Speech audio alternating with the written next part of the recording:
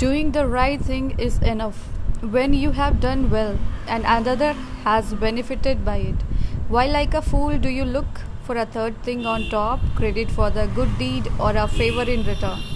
The answer to the question, why did you do the right thing, should always be because it was the right thing to do. After all, when you hear or see another person to do that, especially when they might have endured some hardships or difficulty as a consequence for doing that right thing, do you not think there that is a human being at their finest? So, why on earth do you need thanks or recognition for having done the right thing? It's your job to be done the right things.